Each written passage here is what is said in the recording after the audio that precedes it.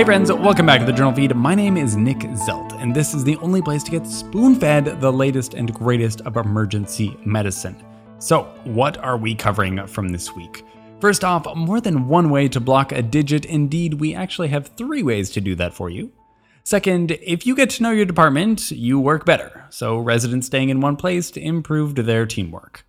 Third, guys, using an EZ-IO to evacuate an epidural hematoma. I love it. Fourth, SGLT2 inhibitors are now very commonplace. Let's review the need to know about those drugs.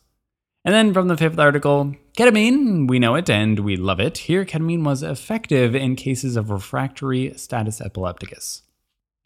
So if you are hearing this right now, then you are not currently a JournalFeed subscriber, and so you're not receiving the full JournalFeed podcast, only getting a portion of the past week summaries. Now don't worry, I pick good ones for you, but honestly, they're all good ones. So if you'd like to get full access to both the podcast and the blog, then you will have to become a member. All the details for that are at journalfeed.org. And remember, if money is ever a barrier, then just reach out and we can help out. This is the audio version of the past week summaries, which this week were brought to you by Megan Hilbert, Aaron Lacey, Amanda Matthews, Gabby Leonard, Megan Hilbert, and Clay Smith. Okay, let's jump over to the 3rd article, titled Complete Neurological Recovery After Emergency Burr Hole Placement Utilizing EZ-IO for Epidural Hematoma. Out of the Journal of Emergency Medicine. Epidural hemorrhages comprise a significant amount of serious head injuries in both children and adults, and the mortality rate attached to this is not trivial at all. Early evacuation within the first hours significantly decreases mortality compared with untreated bleeds. So, quick review. Epidural hemorrhages typically cause a brief loss of consciousness after the head trauma, and then a lucid period of feeling pretty good, followed by a rapid neurological deterioration. Bleeding is often from the middle meningeal artery. This actually happened to my dentist last year after a bike accident. Sad story. Now, this is an emergency that needs immediate treatment by a neurosurgeon. Treatment is typically decompression via a craniotomy or with a burr hole. Now, this article discusses the case of a 17-year-old female who had a delayed presentation to the emergency department after a motor vehicle collision. She ended up having an epidural hematoma and needed to be intubated.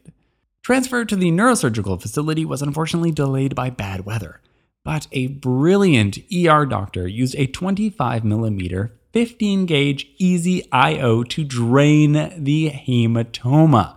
This was done under the guidance of a pediatric neurosurgeon. The patient was then safely transferred, and the hematoma was properly evacuated, and she made a full neurological recovery. Whoa. Totally brilliant. Now, there have been some similar cases of this. It's not actually that original, but still. Seems like in other cases when this has been done, the older the patient and the larger the hematoma, the less likely the chances of survival are with this technique. But this is still great. You should remember that this can be done. Of course, I wouldn't recommend this as first line or standard of care just yet, but it's a great option to have, especially for you rural docs out there. Now, in a spoonful, this article reports the successful tempering of an epidural hematoma with an EZ-IO on a 17-year-old female. And then the 5th and final article, ketamine for the management of neonatal and pediatric refractory status epilepticus, out of the journal Neurology. This is such a classic ER problem, status epilepticus. Now, these are always kind of hard algorithms to follow though, because honestly, there's a lot of waiting in them. Between each step is supposed to be a solid 5 minutes, and we are not a very patient bunch. If you follow the EM, FOAMed world, then you've probably heard about several of these groups advocating for a more aggressive approach, something like 2 trials of benzos and then just giving ketofol. Now, I'm sure you could infuse an anti-epileptic after you intubated them though. Now, propofol works through GABA receptors, just like benzos do, so you'd think it would be a pretty good anti-epileptic. But what about ketamine? Throwing that into the mix. How does ketamine do in the treatment of status epilepticus? Ketamine does have some cytokine modulating effects, and neuroinflammation is thought to contribute to seizure activity. Of course, I think pediatrics are still the ones that use the most ketamine, so let's see if the ped side of things if they see a benefit. This trial was a retrospective, single-center study looking at 69 children admitted to the ICU for refractory status epilepticus who received ketamine for their treatment. Ketamine was never first line. A median of 3 antiepileptics were given before ketamine. After ketamine was given, 46% of patients had their seizures stop, about 30% had their seizures reduce, and the last quarter of patients had no change at all. All this was evaluated using EEG monitoring. Now, this is just one more thing that we managed to throw ketamine at, and it's honestly shown some success. Now, of course, this was just a small trial, and it was retrospective, and it's hard to say if these children were just reacting to all the other drugs we'd already given them, but still, if you're intubating anyways, ketamine is a good choice for sedation in these seizing patients. I mean, it might have helped at least 3/4 of these patients. In a spoonful, ketamine continues to do it all, including the treatment of status epilepticus, apparently. Now then, let's do a quick wrap-up. Let's talk about everything we covered just to really sink it in.